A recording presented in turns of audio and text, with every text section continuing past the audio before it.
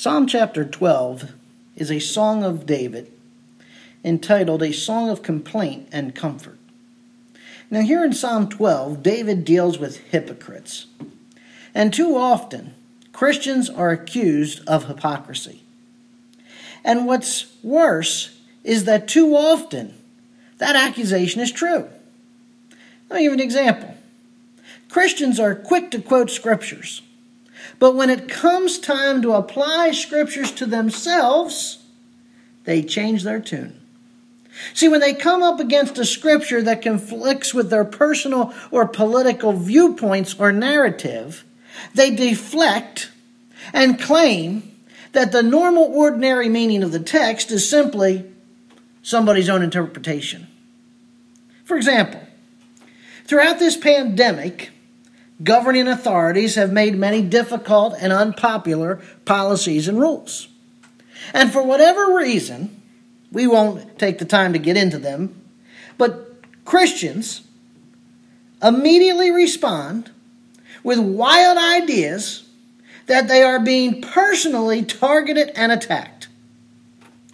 As well, many have bristled under these policies. Some have gone far enough as to mock the policies and the creators of those policies. Even worse, some encouraged rebellion against the governing authorities. And when confronted with God's command that every person is to be in subjection to the governing authorities, as found in Romans 13, 1-6, Titus 3:1, and 2 Peter 2, 1-3, their response, and I can give personal testimony to this, was to deflect with, well, that's your interpretation. Friends, I got news for you. That is not my interpretation. That is the traditional and orthodox understanding of the text for the last 2,000 years of church history. And that what we're going to see here in Psalm chapter 12 is that underlying the sin of hypocrisy is moral deception. Now, here's a great example of such. The government says that those vaccinated against COVID-19 can remove their mask, but strongly encourages the unvaccinated to continue wearing their mask. As well, the government has authorized businesses to determine how they would like to enforce that policy. And some businesses have decided that they are going to require the unvaccinated to continue wearing masks within their business. And of course, right away, people lose their minds. But what is really distressing is that some quote-unquote Christians who have chosen not to vaccinate have expressed that they will just tell that business that they are vaccinated. Did you follow that? They're not vaccinated, but because they don't want to wear a mask, they're going to tell the business they're vaccinated. Well, I want to make very clear, listen very carefully to what I'm about to say. That is a clear violation of the command to not bear false witness. Listen, if you're not vaccinated and you go someplace they want you to wear a mask and you tell them, well, I'm vaccinated, you are a liar before a holy God. And you demonstrate by your willingness to lie your own hypocrisy. You call yourself a Christian, but you behave in a manner unbecoming of a Christian. That's out and out hypocrisy. And you're listening, you said, Pastor, boy, he's really angry over this. He's really upset about this. And you're right, I am. Because in a year of pandemic, when the church, when the body of Christ, when Christians had an opportunity to stand up and present to the world what Jesus would do, instead, many behaved badly, behaved hypocritically, and have given the cause of Christ a black eye. So yes, I'm angry. I'm filled with righteous indignation that Christians, so-called, would behave in such a cavalier and callous manner. So let's look at Psalm chapter 12. And let's consider several things here. First, a complaint in verses 1 and 12. Help, Lord, for the godly man ceases to be. For the faithful disappear from among the sons of men. They speak falsehood to one another. With flattering lips and a double heart they speak. Notice verse 1's cry. Yahweh, act. The godly man ceases. That's what's happening. You call yourself a Christian, you're a Christian in name only. If this is your behavior. David's saying the godly are ceasing. Help me. The faithful are disappearing from amongst the sons of men. You know, there were all these people claiming to be Christians, but they're not behaving any different than the world.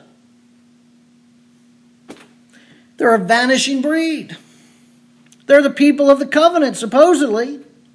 And yet, it's as if they've left the earth. I can't find them amongst the sons of men.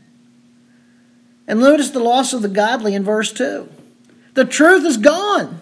Everyone speaks falsehoods with their neighbors. And it comes from their flattering lips that masks their double-hearted. In other words, they got a heart. On one hand, they're saying, oh, yes, I'm a Christian. But on the other hand, everything coming out of their mouth says differently. For David, right relationships are relationships that are truthful relationships, faithful relationships, built on a covenant between him and God. But he says now, he's surrounded by deceivers. Oh, they talk smoothly. Oh, they can quote verses. But by their actions, they're saying there's something altogether different. They have a double heart. You know, we live in an age of unprecedented manipulation. And even Christians are engaging in this. We are so concerned with our creature comforts that we don't care what our image or what our testimony in the community looks like. We don't mind stretching the truth. Doesn't bother us. As long as we're comfortable. Oh, I'm uncomfortable. This is inconvenient. This is hard. This is difficult. And so, because the going got a little difficult, got a little tough, quote-unquote Christians have adopted the philosophy that it's okay to stretch the truth. Well, I'm uncomfortable. I don't care. What does the Bible? The Bible says, thou shalt not lie unless you're uncomfortable. It says, thou shalt not bear false witness. End of story. We've got preachers who, instead of investing themselves during the work week to study the Scriptures, to dig into the truth of Scripture, and to see what it says, no, instead they're too busy studying the trends so that they can perceive what people's felt needs are so that they can motivate them. Listen, if any preacher's listening, I got news for you, my friend. You're not a motivational speaker. Preach the word of God in season, out of season, reproving, rebuking, and exhorting with all long-suffering and patience. So let's look at the confidence in verse 3 and 4. May the Lord cut off all flattering lips. Now there's some strong language. May the Lord cut off all flattering lips, the tongue that speaks great things, who have said, with our tongue we will prevail, our lips are our own. Who is Lord over us? Wow. That's some blunt conversation, isn't it? David says, bring in some judgment. Because these flatterers speak proud things, or great things. The idea of great or proud here means haughty or presumptuous. In other words, they're speaking things and it's showing the attitude of their heart. It's showing their arrogance. It's showing the fact that they're a strife stirrer. It's like when somebody's out there, and listen, not everybody's comfortable in the situation that we're currently in. And so if someone doesn't want to shake someone else's hand, the response isn't, oh, you're one of those people. Listen, you respect your brother or sister in Christ. What do you mean by, oh, you're one of those people? You say that to the wrong person, and you're going to find out what those people are really like. But again, is that the way Christ would have acted? Is that how Christ dealt with the masses of people? By belittling them and by looking down on them? No, not in the least. That's haughty. That's arrogant. And notice their boast. With our tongue we will prevail. Our lips are our own. Who's Lord over us? Pastor, how come we have to do this? Well, because that's what the government's asked us to do.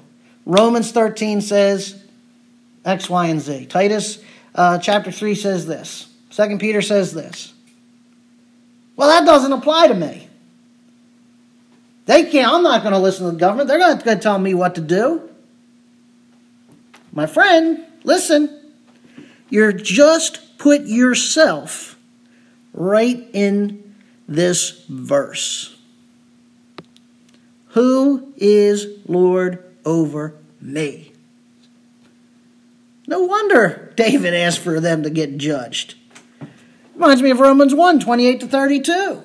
Even as they did not like to retain God in their knowledge, God gave them over to a debased mind, being filled with all unrighteousness, covetousness, maliciousness, full of envy, strife, deceit, evil-mindedness. They are proud, boasters, inventors of evil things, who knowing the righteous judgment of God, that those who practice such things are deserving of death, not only do they do the same, but approve of those who practice them. And it boggles my mind when I hear of Christians, and I've spoken to Christians, who purport the nonsense that the world touts and purports, and approve the behaviors. Listen, whether you agree or disagree with a president or a policy or what have you, when you get out there and applaud the actions that occurred on January 6th, 2021, you need to examine yourself. Because that is certainly not the actions of a believer, of a Christian. Rebellion is as the sin of witchcraft. And any type of rebellion, including armed insurrection, is not the way a believer behaves himself. Certainly not how believers down through the centuries behave themselves. And believe me, listen, when those Christians in the first century were being rounded up and fed to lions and set on fire, I'm still looking in the Bible, I'm still looking through history books for where the churches cried out to rebel against the government, to rebel against Caesar, to rebel against Nero. Oh, that's right, they didn't. And you know what? God blessed them for it. Many lost their lives, but you know what happened? Because Christians submitted to God's ordained authority, yeah, they got persecuted, but you know what? Persecution brought growth. Persecution resulted in the church growing. Any perceived persecution we have in this country is ridiculous. Now, that's not to say persecution can't come. It's not to say that there may not be varying degrees of it, but we do not know persecution. But if and when persecution does come, we have to respond biblically, not in our flesh. Notice the comfort in verses 5-6. Because of the devastation of the afflicted, because of the groaning of the needy, now I will arise, says the Lord. I will set him in the safety for which he longs. The words of the Lord are pure words, as silver tried in the furnace on the earth, refined 7 times. He says the poor are being wiped out by these hypocrites who are defrauding them. They're groaning under the injustice.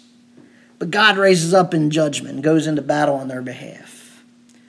Because Yahweh promises, I will set him in the safety for which he yearns. That word safety there means welfare or prosperity, indicating he's going to rescue the poor from their calamity. Now we need to remember that God has a special place in his heart for the poor. Exodus chapter 2, 23 to 25, he hears their cries. He promises to anoint his Messiah to bring the good news to who? The poor, Isaiah 61:1.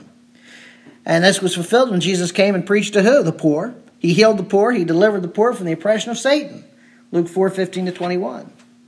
And you know who the poor are in the church? Now, again, certainly there are in the church people who are poor financially. But go beyond that. You know who's poor in the church? The people being deceived by unrighteous, unregenerate, quote-unquote, pastors and unrighteous, unregenerate individuals in the pews posing as spiritual giants of the church. Oh, well, so-and-so, so spiritual. They quote verses. Oh, they're so spiritual. They do this, they do that. But wait a minute. Talk's cheap. What about their actions? What are they actually doing? Listen, I can quote verses all day long. But if my actions demonstrate that I have pride or arrogance or whatever, then guess what? It disqualifies me to go around propping myself up as some spiritual giant.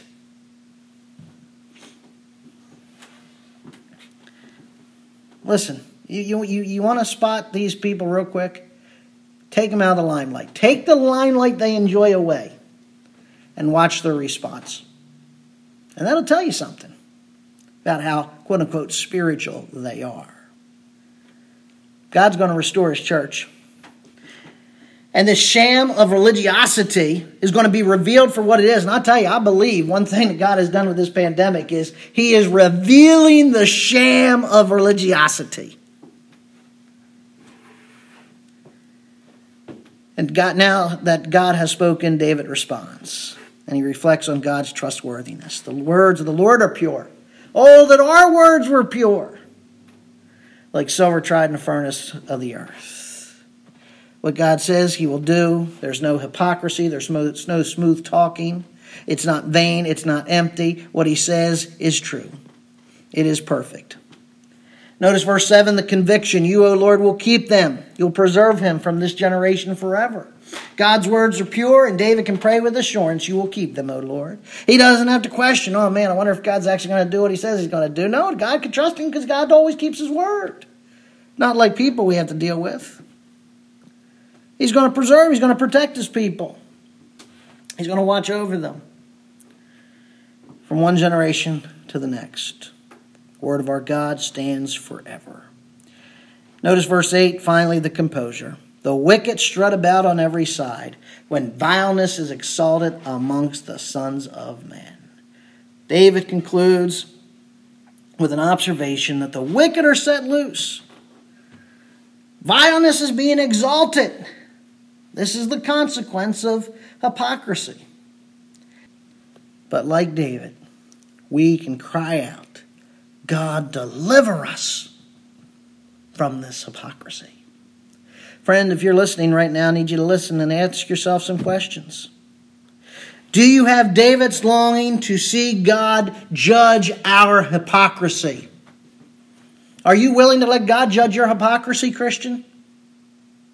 Do you long to see him bring repentance to your heart and purify you?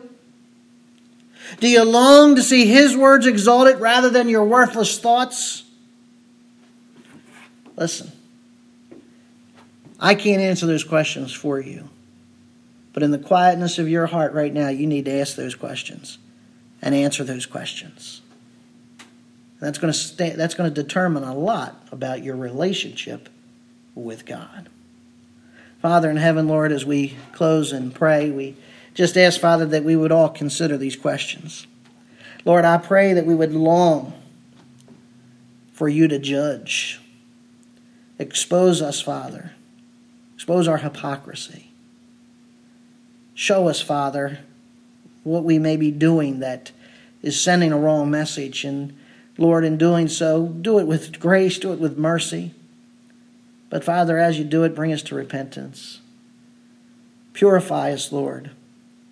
Have us to exalt your words rather than ours. And in doing so, Lord, revive us again. We pray in your Son's name. Amen.